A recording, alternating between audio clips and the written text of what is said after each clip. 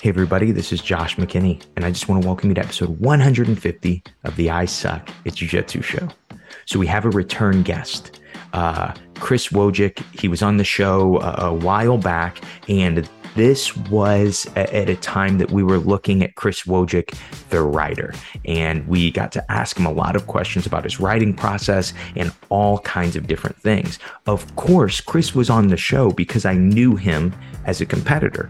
Now, Chris, the competitor, has an even bigger name and has really done some really big things, beaten some really tough guys. Just got a win over David Garmo, just had a win over Gabriel Almeida. And what we really focus on, he placed fourth at the ADCC West Coast Trials. Keep in mind that the 77 kilogram division, the division he placed fourth, there were 256 competitors. And minus the guys that were already qualified for ADCC, these are the 256 best 77 kilogram grapplers in the country. And that's a lot of matches. That's a lot of fights to have over the course of 2 days. That's a lot of mental wear and tear. That's a lot of physical wear and tear. And what was cool for me is I actually got to watch it live. I actually got to stand on the sideline for a lot of the matches and get excited and yell and cheer for Chris while he was on this run. And so I think you guys are really going to love the perspective of we pretty much spend like 20 minutes breaking down all of trials and each match, and I think you guys are going to love it. It was not the plan for me on this episode, but as we started going through each match, I was like, oh, this is amazing stuff. This is his mentality, how much on the same page he and Jeff Seraphin were. Jeff wasn't there, but just seeing how much those guys are on the same page, asking them, you can listen to Jeff's interview last week, asking Chris and Jeff some of the same questions, they almost had word for word some of the same answers.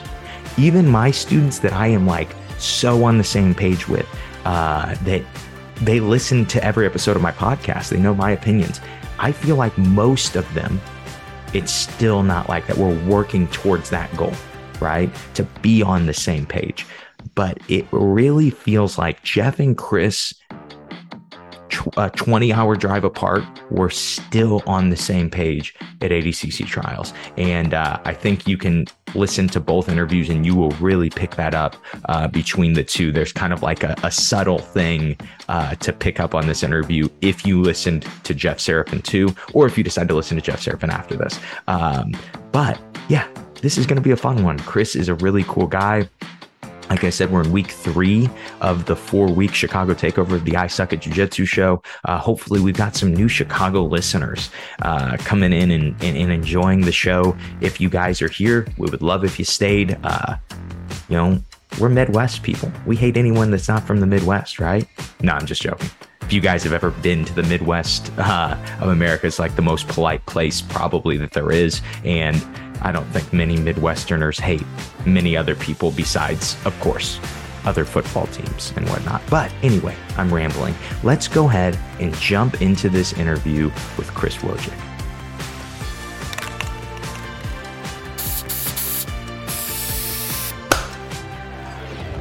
All right, Chris, how are you doing, man? I'm good. How are you? I'm doing good. We're talking just a little bit, got to train together this morning. Yep. That's your normal training Wednesday, right? That's your normal routine? Yeah, so usually the training kind of depends on what's coming up. So we, nothing is really coming up at the moment for, Nogi, so it's kind of just we haven't done leg lock training in a while, so we did leg lock training. And we try to do wrestling Monday, Wednesday, and usually Friday too. Okay, sweet. So you, with that, what's the rest of your schedule look like? For the rest of the day? Yeah, just normal training. Normal training. Yeah, so I do, we do our Monday, Wednesday, Friday are kind of 3 hard sessions. Then Monday afternoon, I told you I lifted. I usually do a drill session as well on those days. So I try to train hard in the morning. I'll do a lift, and then by that point, usually I'm fatigued. So then I just do my technical, drill session at the end. Tuesday and Thursday are the off days. So Tuesday, usually I do my privates on Tuesday and Thursdays and Saturdays. And so I do privates. I'll do a moderate training on Tuesday and Thursday. And then Saturday, I usually train hard once on the weekend. Okay. So either Saturday or Sunday on the weekend. Yeah. Okay. And then the other day's off too? Yeah, the other day is either off or teaching. Okay. Depending on. When you take a day off, what does it look like? Do you do anything with recovery? Do you do, what is kind of your typical day off? A day off, I do a lot of writing on my day off because I have a lot, time, and I have more energy, right? Because I have like mental energy, right? Because usually at the end of a day full of jiu-jitsu, I'm like, my brain is fatigued, so I might train for 4 hours and then I have time in the evening to work, but I'm like, nothing I produce during that time is going to be very good. Yes. So I'll do a lot, I can, like on a day off, I could probably write like 5,000 words, which is quite a bit because I have just all the mental energy. And then I always try to, especially in the summer, I always try to go outside. Make sure I go outside on a day off. Like I try to go outside every day, but like on a day off, if I don't make it happen, make sure I go outside. Then you'll stay inside the whole day. And so like go see friends or, the lakefront or, something like that. That's cool. How is your writing? We talked a lot about it last time you were on the podcast, but how is it going right now? Are you writing on anything different lately? I know you did, I think since the last time you started your premium email list, right? So a lot has actually changed in the writing since we last talked. Because the last time we did the podcast, it was like October? Probably, I think so. October, November, something like that. So the last time I think we talked, I had started writing on Quora, which is like a question and answer website. Yeah. And at the time, so I published 90 answers on Quora, and the cumulative total, I know this because I was writing about it the other day. My first 89 answers had 6,000 views, okay, which averages to about 65 views per answer. Okay. My 90th answer had 135,000 views. Okay, and so that kind of, once I went viral once on Quora, I kind of was able to figure out the system a little bit. So in the last 9 months on Quora, I'm at like 10.5 million views on Quora. Oh my gosh. So that's, that's been great. Like, you don't make a ton of money through the Quora stuff, but it's a great like brand awareness. Yes, for sure. And so then that kind of sends readers to my Medium. It sends people to my Substack. Yeah. It sends people to my free ebook because I have all that stuff on there. And so that was one thing that I was really focused on for probably till about July with the writing. And then I started to shift, and I'm going to probably move off of Quora by the end of the year and focus on Twitter and LinkedIn. Okay. Because those platforms are kind of a little bit more lucrative financially. But yeah, that's kind of what I'm doing with writing. That's cool. So do you kind of have a vision, a goal, a place you hope writing will take you? So I guess when I think about when I think about my career in writing, one thing that's nice is I can do it forever, right? So like I can't compete in jiu-jitsu at a very high level forever. Yeah. Like when I'm 35, 40 and everything's breaking, I can still train, I can still compete if I want to, but your prime, it's real, right? Yeah. Father time defeats us all, or something like that. Yeah. And your prime comes and goes, and with writing, I think you can just keep doing it. So it's like when I'm done competing, I want to have something that I can kind of put the same energy that I put into jiu-jitsu. That makes sense. So for you, something you said, I want to say it was on your Instagram just a few days ago. It was that you were going to eventually write a novel, and that we could hold you to it. Yes. Is that the plan? Is that something? So I don't know if I'm going to be so I'm actually, in a few months probably, I'm going to put out a essay collection. Because I've written a lot, and I just have all this stuff, and I don't know what to do with it. So I'm like, I'm going to put it into a book of essays. Okay. I'm just going to see what, it's because the thing about like writing on the internet is you just have to try stuff. Yeah. And just say, okay, that didn't work, or that did work, right? Like I put out a free ebook on jiu-jitsu, and I still get like downloads every day on that. So that's done well. I put out a different ebook on stage fright, performance anxiety, didn't do as well. So that one, we'll try something else. And the novel's kind of a bucket list thing, and the thing about novels, at least in my experience, is you need time to write them, you need time to edit them, you need time to develop characters, all this, it's like a completely different thing that I don't have time to do while doing jiu-jitsu as much as I do. So it's like, it's something that I want to do, but it's going to have to wait. I wrote the first draft of a novel in the COVID quarantine. It took me about 3 months to write the first draft. And it's just sitting there. What was it about? It's about wrestling. It's kind of like Vision Quest meets Euphoria. All right. So I don't know. I like it. I think it's a good story, but we'll see when I finally decide to publish it, what happens. All right. Sweet. Does it have a name? It doesn't have a name. All right. It's untitled. All right, man. That's a good teaser. That's a good teaser. Yeah, one day. I really wanted to talk to you. I know you talked to a lot of people about this, but I know that there are points in this that will be so helpful for listeners.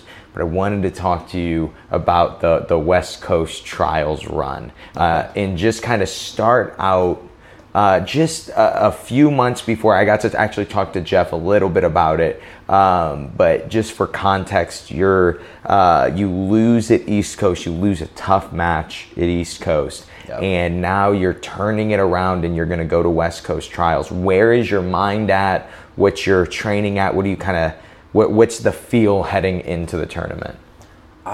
Going into the West Coast Trials, I felt more prepared than I felt for almost any other tournament that I've done. I was like, I watched everything I did wrong. I was like, there's no way that's going to happen again.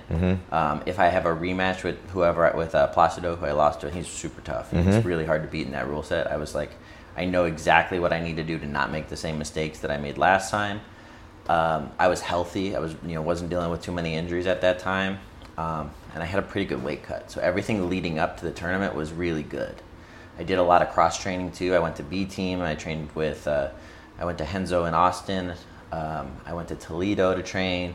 I did a lot of, lead up training, different kinds of training, giving myself a bunch of different looks. And everything I saw kind of made me realize like I'm prepared to do well in this.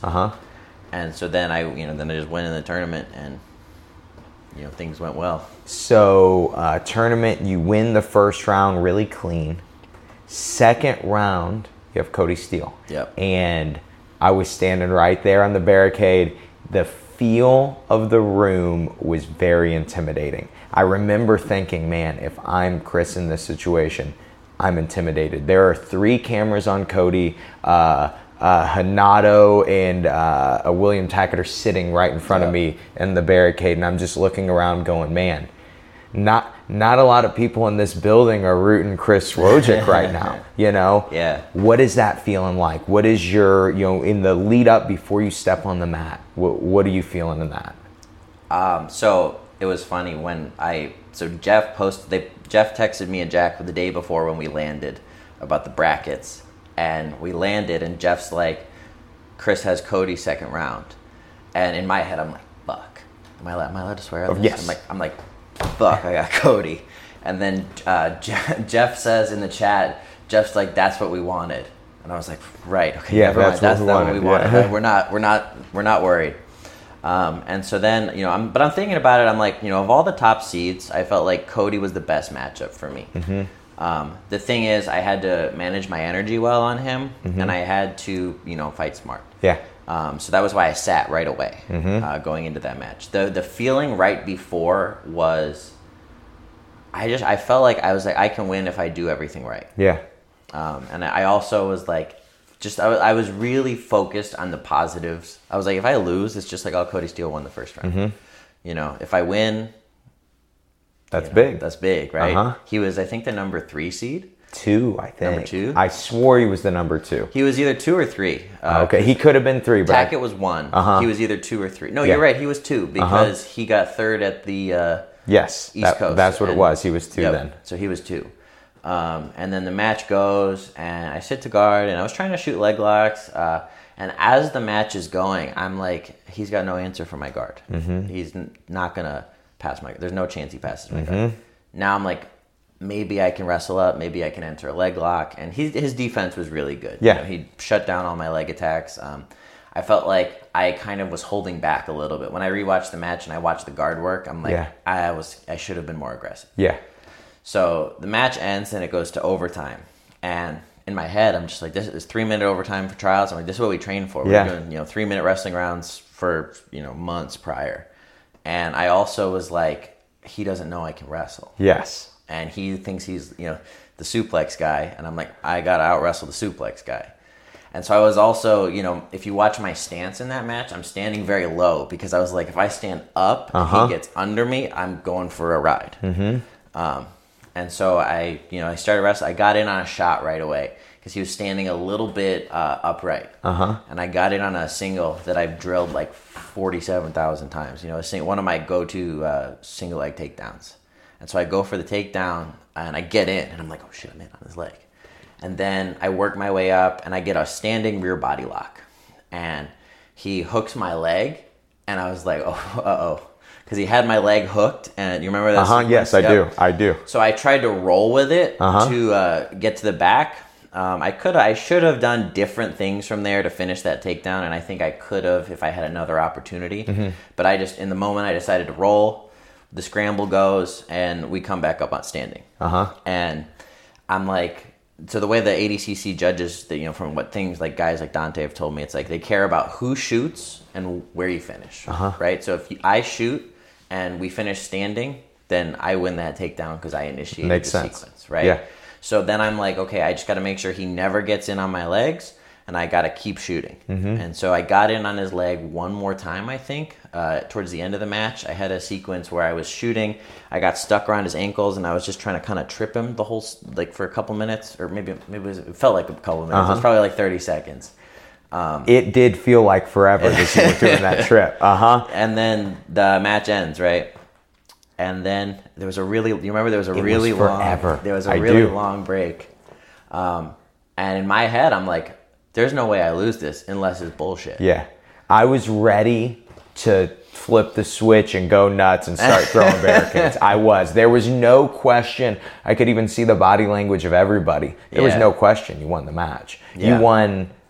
You won the first 5 minutes and you won the next 3, there was no doubt. And so, the pause though.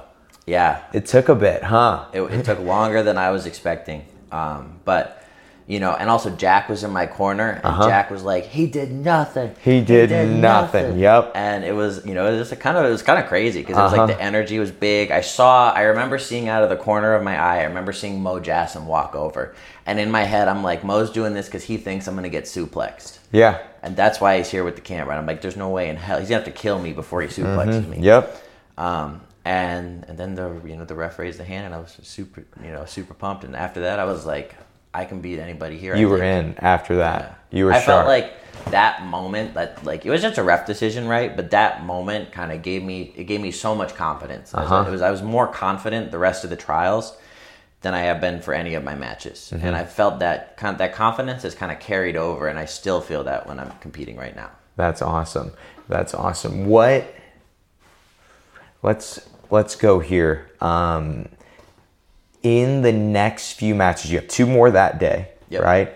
And you have to come down after that because you have to go to sleep. You have to compete the next morning. So it was 1 more that day. Oh, it was 1 more that day. Yep. Okay. 5 on Sunday. 5 on Sunday. All right. And so you still biggest win of your career, right? Yep. At the time. You have the biggest win of your career. You're still in it though. Yep. You've got to fight. How are you staying focused through the night? Did you sleep that night? I slept like a baby. I slept great. I got in a really good flow, and I was like, I felt really good about. I had a really nice body lock pass in the last match of the first day, and it was a tough guy. He had beaten 2 guys by leg lock who are like regulars on the IBJJF circuit. He beat Austin Arande right before me, and Austin's got great. He's got a good heel hook. He's a tough kid. He's really flexible, and I was like, oh, he's a tough dude. And he was hard to get in on. Once I got on the body lock, though, I was able to get past his guard. I was like, okay, he's going to be shooting for leg locks. He's going to be countering the leg locks and going to the back. That's kind of what I saw from this guy. And we watched both his matches. Jeff did too. And between every match, I'm texting Jeff, and we're going through scouting reports on everything. And actually, one thing before the Cody match, I remember I watched Tackett versus Cody. I was sitting on that warm-up mat. I watched Tackett versus Cody at the East Coast Trials, and I'm watching it, and I'm like, I could beat this guy. Yeah. You know, and so I had kind of that, like, mojo that I could beat anybody there. Mm-hmm. And I felt I was really calm. I was just happy to be done with the weight cut, because the weight cut kind of sucks, you know. Getting down to 77 is hard for me. I remember talking to you before the tournament started and had the same conversation that you said with Jeff. Hey, that's the best matchup for you, dude. That is it. Like, I'm like, you're going to beat that guy. You're going to be the number 2 seed. Yeah. You know? And yeah, sure enough, you did. But you kept that flow. Your warm-up goes good the next morning. Yep. Everything just feels, does it feel like a normal competition? Does it feel different? No, it wasn't a normal competition. You know, the energy was like, it was very intense. Yeah. You know, it was like, because it's not like, you know, with the IBJJF, it's like everything feels much more controlled, I feel like. It's like you're in the bullpen. You can't leave the bullpen. You know, the ring coordinator comes over to you and escorts you to the mat. You know, for ADCC, it's like there's music playing. You can slam. You know, it's like the Wild West a little bit. It is. And that's kind of what drew me to it a little bit in the beginning when I started watching and, you know, trying to actually do the trials and stuff. And, you know, the second day, it was like just more intense than the first day, I felt like. Because now it was like, okay, all the guys, like, we cut the field in a third. And so it was, you know, then I had a tough guy from Gary Tonon's school, first match on Sunday. And I remember, so Jack, this is kind of a silly story, but Jack and Gary Tonon were wearing the same hat. And so Jack was like, he texted Jeff. He's like, Jeff, I'm going to beat Gary Tonon in coaching. And so now we have this joke that Jack beat Gary Tonon. Dude, that's a win. Yeah. That's a win right there. I like that. But that was intense because he had Gordon and Gary in his corner. And it's like me, Jack Paul, and Melanie, you know, the other corner. And we're like, you know, it was like we kind of had this, like, it was like we were like, you know, it was like, who the whole weekend it was like, who the fuck is this guy? Yeah. You know? And that was cool. I kind of I liked that feeling. It was like fulfilling in a way.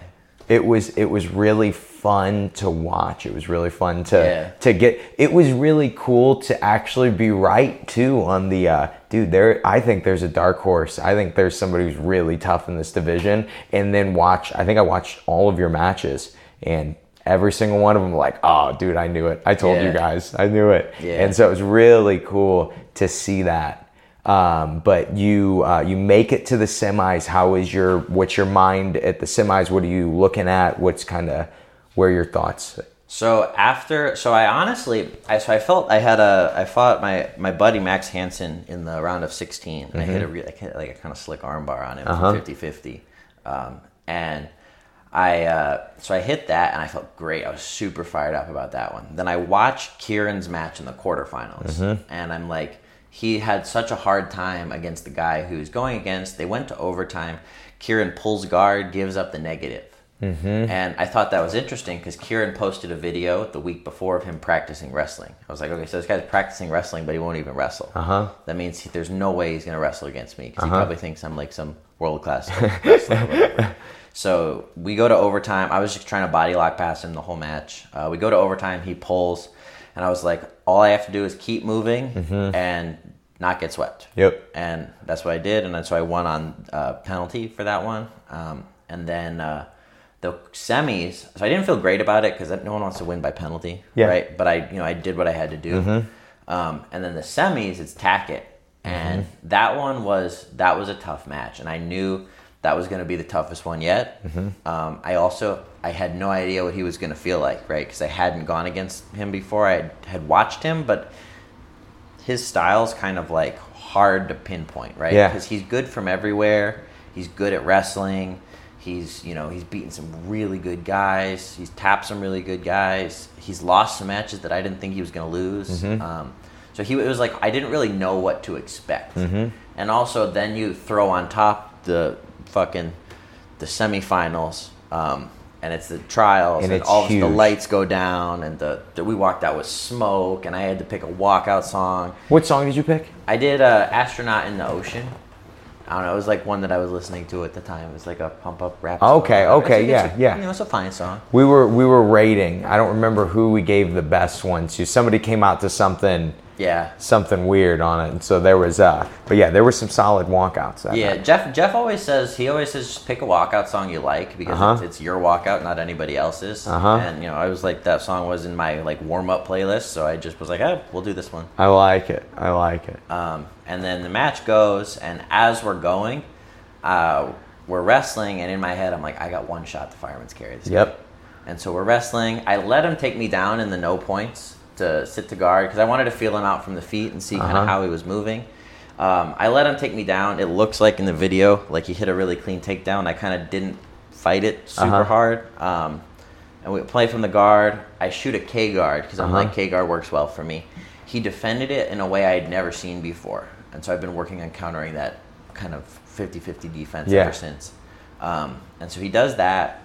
We reset, and the clock hits 3 minutes. I'm feeling my body. I'm like, what's my gas tank? I've got probably, I need to score. I've got 3 minutes. If no score, we go to overtime. So I need to, think about my energy and think about how long I can wrestle without getting tired and have 3 minutes in the gas tank. So I stand up, I think like 2:30 left, and I try to wrestle him. And I shoot a fire. I timed it perfectly. I got him over, but he just turtled too quickly. I missed it by an inch. And then he stood up, and then I think after that, he got in on my leg, and I went for a Kimura trap that I shouldn't have gone for, and he put me down off of that. And I tried really hard to turtle, and I just didn't turtle fast enough, and he got the score. And then that was it. Once it ended, at the end of everything, because you have one more match, you fight PJ Barch, right? Yeah, I fought PJ. The PJ match, it was not my best match. I felt like there was a huge come down, and PJ had the same thing too. Of course. But I just felt like I didn't give him my best look. I was tired for sure after the Tackett match. I've noticed this because I've grappled both Tacketts now. They both have endless gas tank. And that is something that's been a problem for me, is dealing with not like my cardio is not usually a problem, but dealing with guys who have an endless gas tank is a problem for me. That I've been especially working on the last few months. It's partly why we do so much wrestling. And I was I was just so dead after that, because that was 4 matches that day, 7 already for the weekend. And I'm like, okay, we got to go again. We got to do one more. And so we do one more, and then I lost to PJ, and then after that, I was like, honestly, I was just like, I'm glad it's done at this point, because I was tired.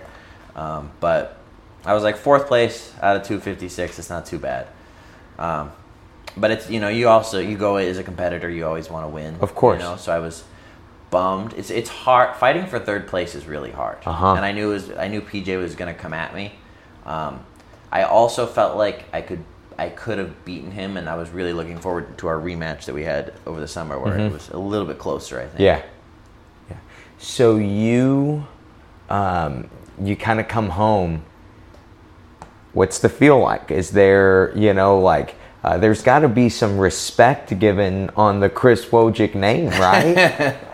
Yeah, well, it was crazy because it was I didn't become famous or anything, but it was all of a sudden, it was all these people were I got to do more seminars. Because at the time, going in, it was people in Chicago kind of knew I was pretty good, but nobody thought I was world class, And then I remember 2 weeks after the trials, I go to Toledo to train with Dante, and we're driving to training one morning, and Omar Ocasio, he runs 10th Planet Lombard. He sends me a link to the Flow Grappling rankings, and I click on it, and it's I'm number 12. And I was like, yo, I'm number 12 on Flow Grappling. Look, Dante. And I showed him, and Dante's number 3, so he's nice. Whatever. But for me, I was like, whoa, that's crazy. And then, a couple weeks after that, I had the Gabriel Almeida match.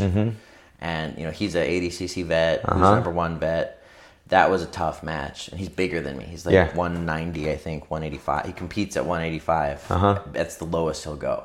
He was a trials vet, or trials champ in Brazil at 88. So he's a bigger guy than me. And I weighed in for that at 180 with my clothes on. So I was smaller guy in the division. Stylistically, I felt like watching him, I felt like I could beat him. I watched a few of his matches before the tournament, and then I won that one. And then when you like add the two of them, that was kind of like, you know, within, they were so close to each other. Yeah. And a lot of people don't know this, but I herniated a disc in my back 10 days before the Gabriel Almeida match. Man. And so I trained once, you know, going into it. And I was like, we just got to, you know, string it together for one match. Because I felt like I was going to beat everybody else in the bracket except for him. Now, granted, I got lazy and I almost got Kimura'd in the first match. Most people don't know that, but I made a mistake. I was in a Kimura. I had to do like late stage submission defense to get out, and eventually I won like 10-0 on that guy. But he almost tapped me right away. Man. But yeah, that was kind of a crazy tournament as well. That was a big payday. It was, you know, $5,000. It's the most I've ever made doing jiu-jitsu. That's awesome. And then did you feel like confident going into that off of the trials performance? Yes. Yeah. Yes. I was like, if I can beat Cody and Kieran, I can beat this guy. Yeah, I can beat anybody probably. Yeah, I was like, I felt like it wasn't like, oh, I can beat everybody, but I was like, I deserve to be, you know, competing with the best guys in the world, you know? Yeah.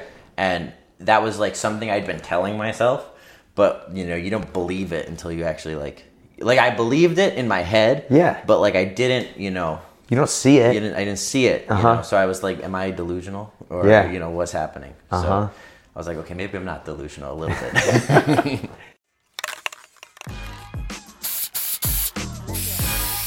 Hey guys, Josh here. Just wanted to interrupt the podcast really quick and tell you about something really exciting that we have going on at simplifyingjujitsu.com. Right now, my second ebook is available at simplifyingjujitsu.com. It is called The Three Lenses. It is written about training method and most importantly, what training methods will work for you as an individual. If you know how you best learn jiu-jitsu, you can start to build a routine and build a schedule to progress at jiu-jitsu way faster than you ever have before. And this ebook that is absolutely free, The Three Lenses, will help you do that. Again, this is only available at simplifyingjujitsu.com/3. That is simplifyingjujitsu.com/3. Let's get back to the episode.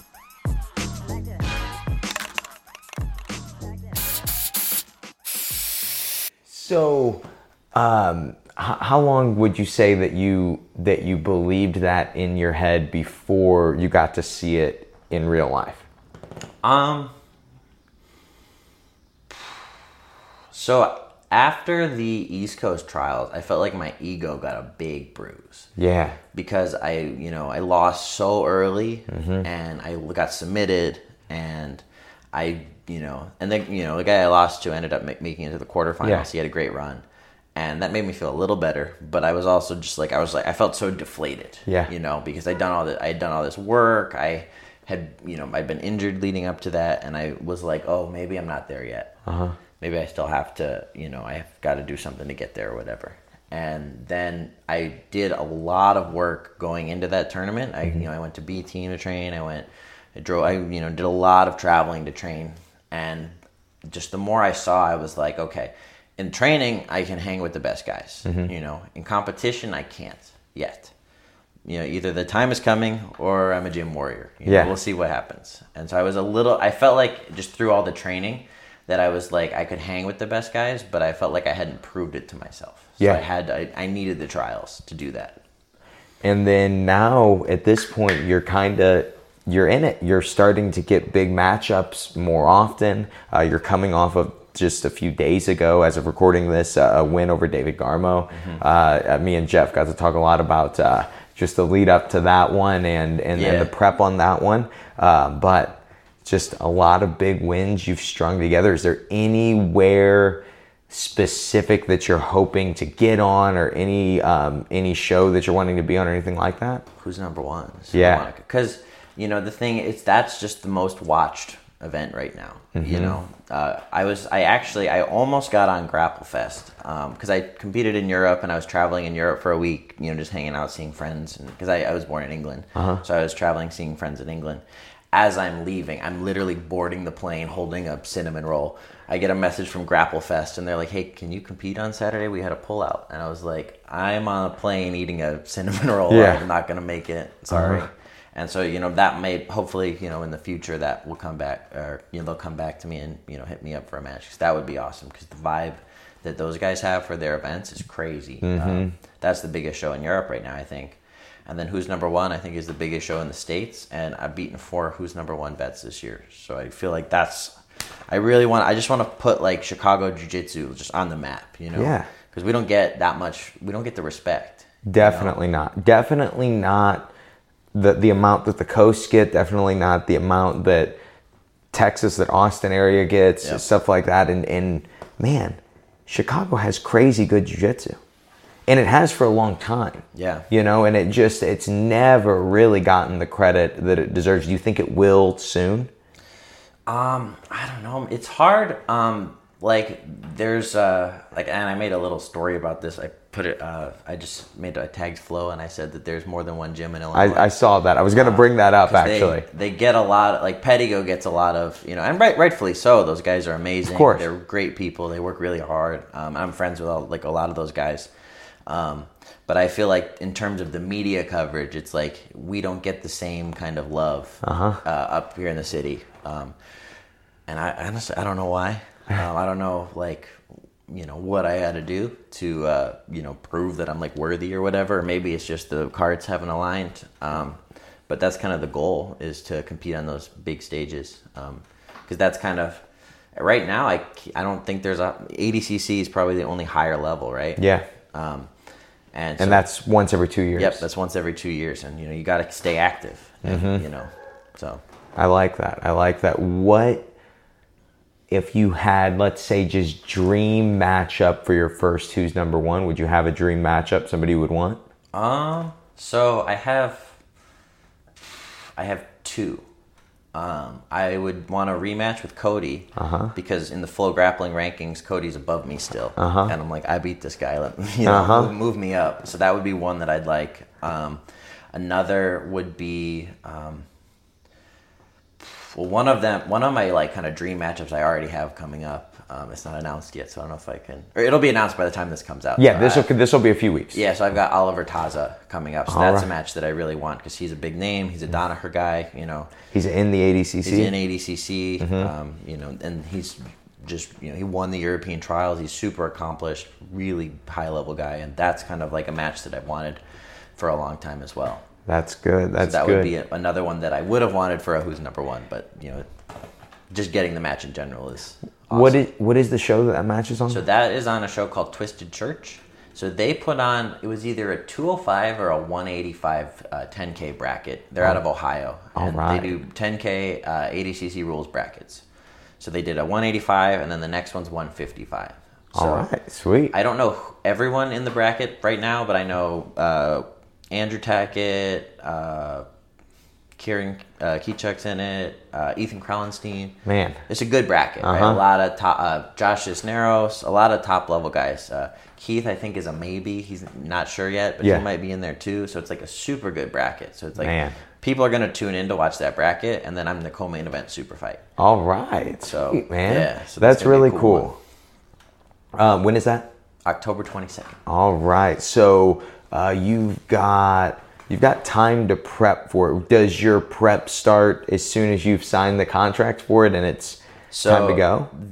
I'm probably going to, so I've got kind of the next couple of weeks, I'm going to Toledo to help Dante prep for ADCC a little bit. Coming home from Toledo and going straight to California to film a Jiu-Jitsu X instructional and train for a couple days, which is cool because that's my first instructional.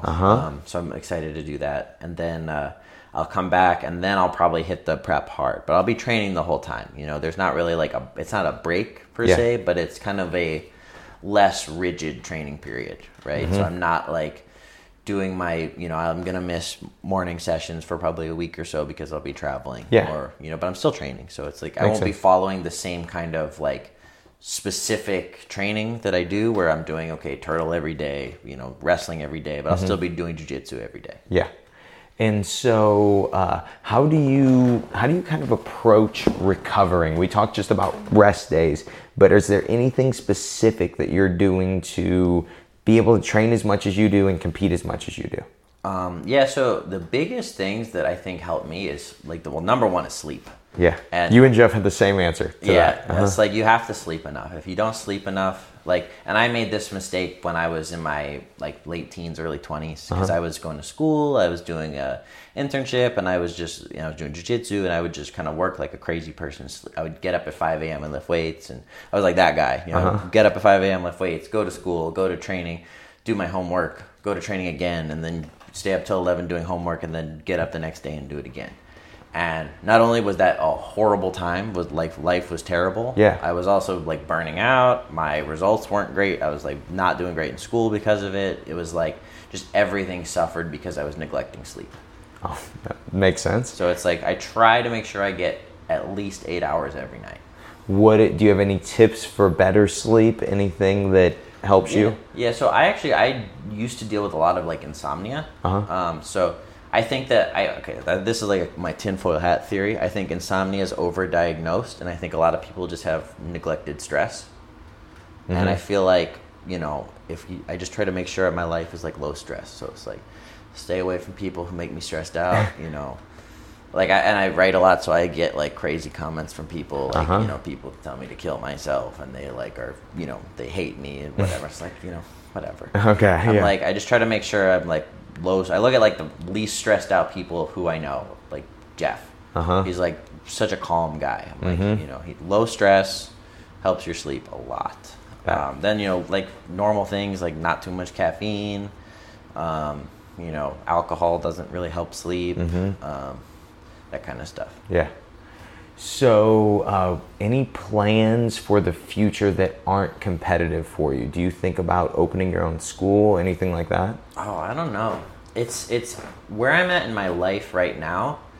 I don't think having a school would be, because I teach kids classes right now 3 days a week, and so I do that, and I like it, but it's not like it's a job, not a career. Yeah. At least for me right now, just like teaching in general. Like I like teaching, but I'm not at a point where I would want to like put like the devotion into my students that like I see from Jeff. Yes. And unfortunately, when you come up in that environment, it's like if I can't do that, there's no point in doing it. So maybe in the future, but right now I'm just kind of focused on what I've been doing. That makes sense. So just kind of back to this is something we wanted to dig in. We were talking about it in the car earlier. Just back to your mental prep, your mindset for competition. Last time we talked just about the idea of, reframing it, being more excited. And I just wanted just in the re-listens to that one, I'm like, man, I should have dove deeper on that because there just seems to be a lot of good stuff from it. When you are in just the lead up, to something big coming up, you have Oliver Taza. What is your preparation, not physically? What is your mental preparation? Yeah, so it's funny. Like, I thought, like, when I was not getting, like, offered big matches, I was like, oh, my God, when I get big matches, I'm going to freak out. And it's, like, the opposite. I'm, like, so excited. I just can't, like, I can't contain it. Yeah. Because it's, like, this is what I wanted since I was a blue belt. And now I get to do it for real, and it's, like, happening. So it's just, like, it's so much fun. And so the fact that, like, jiu-jitsu is fun, or competing is fun now, it's, like, it makes the preparation so much easier because I'm excited to do everything. Like, I'm not just excited to, like, compete. I'm excited to go to training because if I train a lot, that means I'll do better when I compete. Yeah. I do like mental training. Not like, nothing crazy. I'm not a mental training scientist. Yeah. I just like, I try to do like a mindfulness every day. I'm not like, I don't sit on a cushion and, look at my Buddha sculpture or whatever. I usually I try to like go for a walk, and be mindful, or I sit and like, or I'll drive with no music and I'll just like kind of be present in the world. That helps me a lot because it makes me feel more present, and then I'm not thinking about the match that I'm super excited about. I'm like here now, and so that's really helpful for me. The other thing, I do a lot of writing, and that helps me. Any anxious thoughts, I just get them out. I'm like, then I go look at it the next day. I'm like, that's a stupid thing to be anxious about. It's okay, and I can kind of work through it from there. How much of your writing is just for you? That, like, something you don't, when you write, you like, I don't intend to show anybody this? Not as much anymore. But when I first started, it was all for me. Yeah. You know, it was like I just would do it as a, like, I would just be anxious about things, like social anxiety, normal things people get anxious about, and I would just write them down. And then you go back and you look at what you were so concerned about, and you're almost embarrassed, right? Yeah, yeah. You know? So I do that, and now it's like I kind of do it, and then I found that, like, by doing it and then, you know, explaining how I work through something, it helped, like, for whatever reason, it helps people. And so I just write what I would write for me. I explain to myself, like, why something had made me nervous or whatever, and what I did and why this is not something you should be nervous about. And then I just post it, and, you know, usually sometimes it helps people. When did you start getting the confidence to just post it? I don't know. I mean,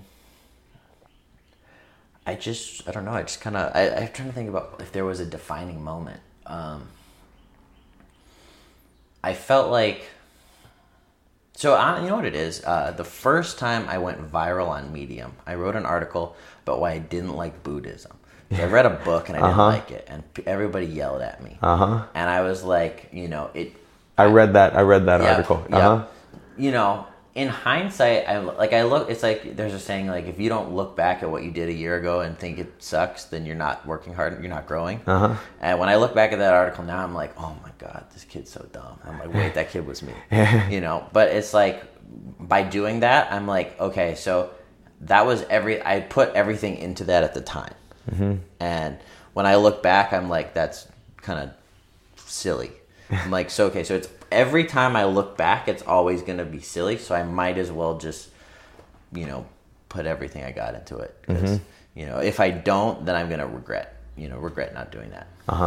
Is that a view you look at jiu-jitsu with too? Yep. It's like when I get offered a match, you know, I don't want to train half-ass and then be like, hi, you know, I should have come to more training. I should have worked out harder. I should have done, you know, the sprints or whatever that I needed to do to get my cardio, whatever. I don't want to regret that. You know, if I lose, I want to say, like, I have no regrets about when I lost to Tackett. Like, I gave everything I could for that preparation, and he beat me. But I'm not, you know, I don't regret my training at all, and that feels good. That makes sense. So just as you look at the jiu-jitsu world as somebody who is kind of doing what a lot of people are trying to do, and that is be on the professional level of jiu-jitsu, are there any things that you're seeing up-and-comers just not doing that would be super helpful, that they're just missing? I think that most people don't drill enough. When you say drill, what do you mean? Repetition of techniques on non-resisting opponents. Okay. Like, just practice. You know, we do a lot of live, a lot of sparring. Everybody spars, everybody rolls. But, you know, what kind of, I think, separates people is it's not their physical attributes, it's their knowledge and their ability to recall things under pressure. And that's like I stole that from the Donner Instagram post, but it's like your ability to recall technique under pressure, right? And so the way you do that is you develop muscle memory, and then you train your mind so that you are in a place mentally where you're not freezing up in a stressful situation. And so then, you know, from there, it's like we train our body, train our mind, and then we go out and we execute. And I think a lot of people are just trying to roll and they're just trying to fight. And then when they go to compete, they're not thinking about, you know, all the different variables that they can have. They're thinking about winning the fight, if that makes sense. Yeah. How do you choose what to drill? I look at the holes in my game. I'm like, you know, when I watch my matches, what do I think looks wrong? Because when I rewatch my matches, I'm like, yeah, I see way more. Everything, right? And so I just try to, you know, I have a vision in my head for what the perfect grappler looks like, and I try to strive towards that when I'm drilling. And I'm like, okay, this guy, like, for me, for example, I'm like, I used to not be able to finish leg locks from the backside. So I'm practicing leg locks from the backside. I also felt like my passing was not super dynamic. So I would, you know, I've been trying to change the way I pass and be a little bit more kind of creative and dynamic. That makes sense. And so, creative, that's just an interesting word. Let's just look at that just a little bit. how much of your jiu-jitsu do you feel like is creative in the moment when you are rolling live? I mean, so ideally it's kind of a blend between science and art, right? Yeah. So we know, like, if I apply this technique, I'm going to break your leg or submit you, whichever one happens first, or choke you, or whatever happens first. So I kind of blend like the things I know that work, and then I kind of also look at my own physical attributes. Like I'm very flexible, so I can do things that people can't do from the guard, and so I try like throwing my legs up and scooching my hips in weird ways and doing that kind of stuff. And from there, it's like then you kind of discover, maybe they're not new tech. Like Jeff always says, whenever I show him something I invented, he's like, no, you discovered that. So it's like whenever I like discover something, it's like, okay, this, how can I make this better? Yeah. How can I apply like the same kind of fundamental concepts to a move and make it into something that works on real people? Versus like people in my head. Yeah, that makes sense. So how many reps of things would you say, or how much time of drilling are you usually spending per week? Probably, so minimum 3 drilling sessions per week of about an hour and a half. Okay. Usually Monday, Wednesday, Thursday are my drilling days. Or if I'm tired, it's it's usually Monday, Thursday, Friday are the drilling days. Friday.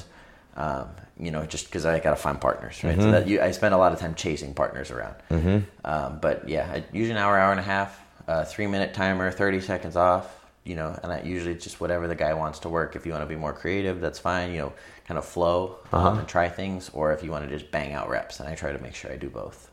What do you have kind of like a certain number of reps you're trying to hit on something, or is it you start to do reps and naturally you start to hit it more in training or something like that? I don't have a set number of reps. I just I think having confidence in the submission or the technique is the key. So I try to just drill to the point of confidence. Okay.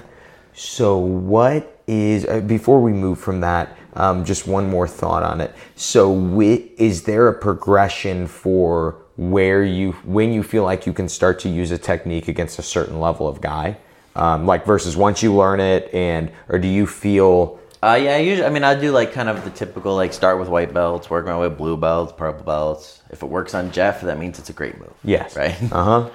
That's kind of, or just any high level training partner. That makes sense. And then I try to go further than that. So if I'm drilling and it's working on all my training partners, I try to say, okay, would this work on the best guy in the world? And from there, I'll just try to make sure that my like leg locks, I've been drilling my braking mechanics a lot for my leg locks, and I feel very confident. And every time I've gotten on a leg, I'm able to apply the brake or get the submission very quickly. What is your, because last time we did the podcast, I don't remember exactly when it was, but I know that you said you were working on braking mechanics on leg locks. And so what is your amount of time you're usually looking to spend on an idea? Is it 6 weeks, 6 months? Is it kind of just whatever you're feeling like working, whatever you're training for? It depends a lot on what I'm training for. So like for the submission, so I did Emerald City in June, and I did a little overtime training, but not like a ton. And so I lost in overtime in the semis. And I was like, okay, that's not happening again. If I'm going to lose, I'm going to lose, but I don't want to lose in overtime. And so we started training a lot of overtime. And that was the first time I ever like looked at strategy for EBI overtime. And we had Keith out to train. And I was like, Keith is great at overtime. I was like, Keith, teach me how to overtime. And so I started to kind of look at overtime instead of as like a necessary evil. I kind of tried to apply the same mindset that I would apply to like 50-50. Yeah. And so it's really based on what's coming up. That makes sense. So we're getting kind of close to the end. I always like to finish with a certain question. And so today, got to ask you, what is the best piece of jiu-jitsu advice that you've gotten, or what springs to mind when I ask you that? The best advice that I got was, I don't know, I might have told this story last time, but I'll tell it again because it's a good story. Jeff, it was before one of the Chicago Opens. It was before one of the Chicago Opens, and I was like, Jeff, I want to do Chicago Open, but I know I won't win, but I want to try anyway. And he's like, if you don't think you're going to win, don't compete. And I was like, no, it was before Worlds. I was like, I had lost the first round at Pants, and I was like, I think I'm going to do Worlds. I know I probably won't win, but I'm going to go anyway. And he's like, if you don't think you're going to win, don't compete. And that just like made me reframe my mindset as a competitor. You know, I was like, I had to go into every match thinking I'm going to win. Mm-hmm. Or, you know, and not like being delusionally arrogant, but like just believing that I have the ability to win every match. When you're talking in your head to yourself right before a match, what does that belief sound like? It's like there's overwhelming anxiety I'm feeling, and there's this belief in my head that's like a shield. You know, it's like I know I can win. I know the anxiety is just anxiety. It's not like it's all in my head. It's all in your head, yeah. And so I'm like, you know, once you get going, once you stop thinking, you know that this, like, once the match starts, you know you're going to stop thinking. Mm-hmm. So just a couple more minutes. You're good. Just, you'll get out there, you know, kind of like that. Any extra advice for anyone who struggles with competition anxiety? I mean, it's the biggest thing is like, there's two different people who have competition anxiety. There are people who don't want to compete, and thus therefore they have competition anxiety. Those people, I would say, you know, just train for fun. And if you want to compete, you should compete, right? If you don't want to compete and you go compete against someone who like is, you know, thinks they're the best in the world, you might get hurt. You're not going to have a lot of fun. Yeah. You know, and it's going to be a negative experience for you. Mm-hmm. So if you really don't want to compete, then don't compete. But if you are telling yourself you don't want to compete because you don't want to deal with the anxiety of competing, but you secretly want to, but you just tell yourself you don't because you're anxious, that's not a good reason to not compete. I would say just do it, you know, like there's like that quote, like feel the fear and do it anyway. Mm-hmm. It's like that would be kind of my best advice. Repetition's the best way to get over it. That makes sense. Anything you want to say to finish? Anything you have your Jiu-Jitsu X instructional that will be coming out. Does that have a name yet? I'm hoping that they agree to let me name it Sloth Style Leg Locks, a slower approach. I like that. That's good. That's coming up. Got a few seminars coming up. I can't, or one of them is, so I got one in Libertyville for Chicago people on October 1st. I've got one at Living Art Jiu-Jitsu in Willowbrook, September 10th. I don't know when this is coming out. But. And then I'm teaching at a jiu-jitsu camp in South Carolina, which I'm really excited about. That one I have a lot of imposters. It's me, Gio Martinez. I saw the lineup. Yeah, the lineup is great. Gabe Tuttle, Gio Martinez, Nathan Orchard, Christian Woodmansey, and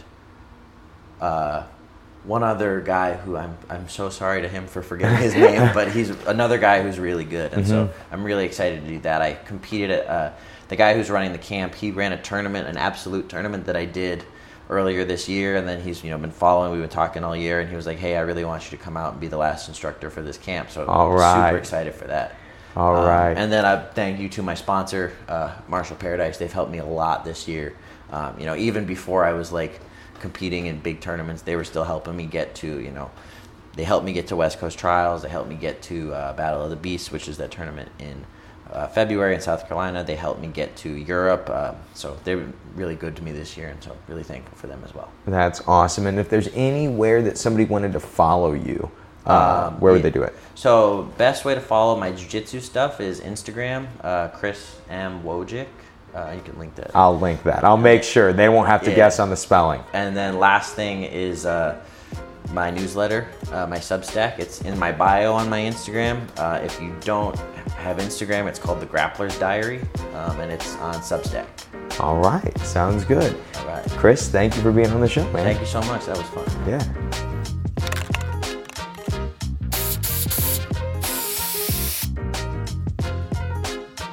And that is the episode. I hope you guys enjoyed this one. I really enjoyed getting to sit down with Chris again. It was really fun. I got to train with him the morning before, or that morning, train with he and Jeff that morning. And man, they were zoned in on their training. They are They were sharp on their training. They really were on the same page there too.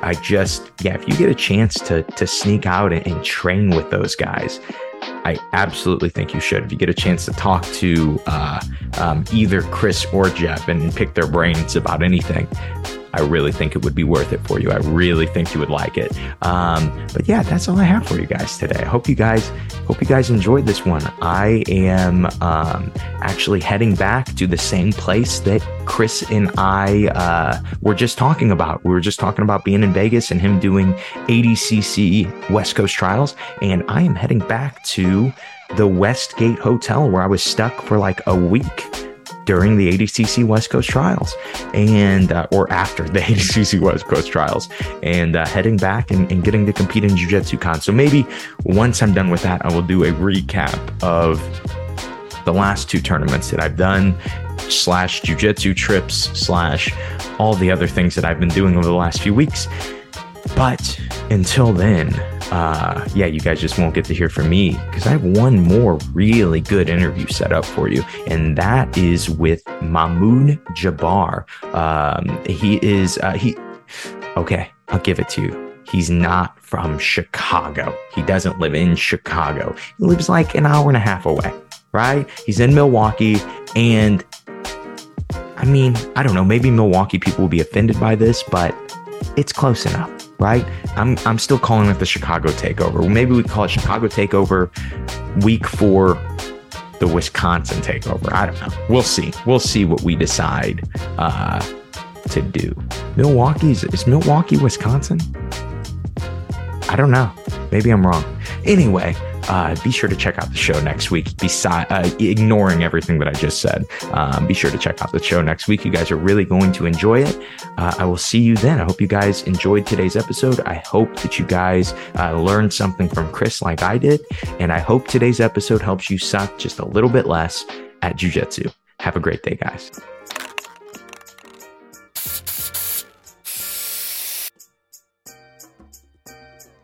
Hey guys, Josh here again. I noticed that the podcast is over, but you are still listening, so you might still be in search of some really good free content that the I Suck at Jiu-Jitsu show provides. So if that is the case, if you guys are looking for some solo episodes where you can learn more about efficiency and effectiveness in Jiu-Jitsu, I would highly recommend 2 episodes. The first is episode 111, and that is on blitzing. It's this idea of pacing that most people, even black belts, don't think about.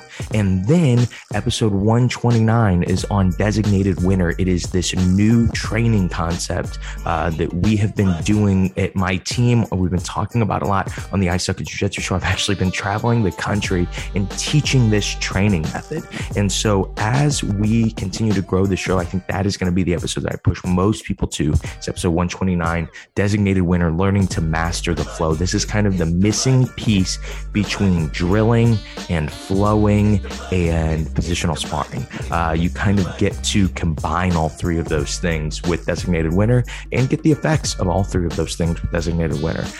Also, if you guys are interested, if you're looking for some more deep dives into specific things in jiu-jitsu, you can always go to simplifyingjujitsu.com, where I have all of my instructionals, all of my dad's instructionals, and actually a few from my coach Kyle Watson, my friend Nick Sanders, John Prine, really some amazing black belts instructing you at simplifyingjujitsu.com. Also at simplifyingjujitsu.com, I have a free ebook for you guys. It is called The 3 Lenses. It is the 3 lenses that people look through to learn jiu-jitsu. Most of us only ever see or learn from one of the lenses. And simply by adding the extra perspective of the other 2, you will triple how quickly you get good at jiu-jitsu, especially how well you understand jiu-jitsu.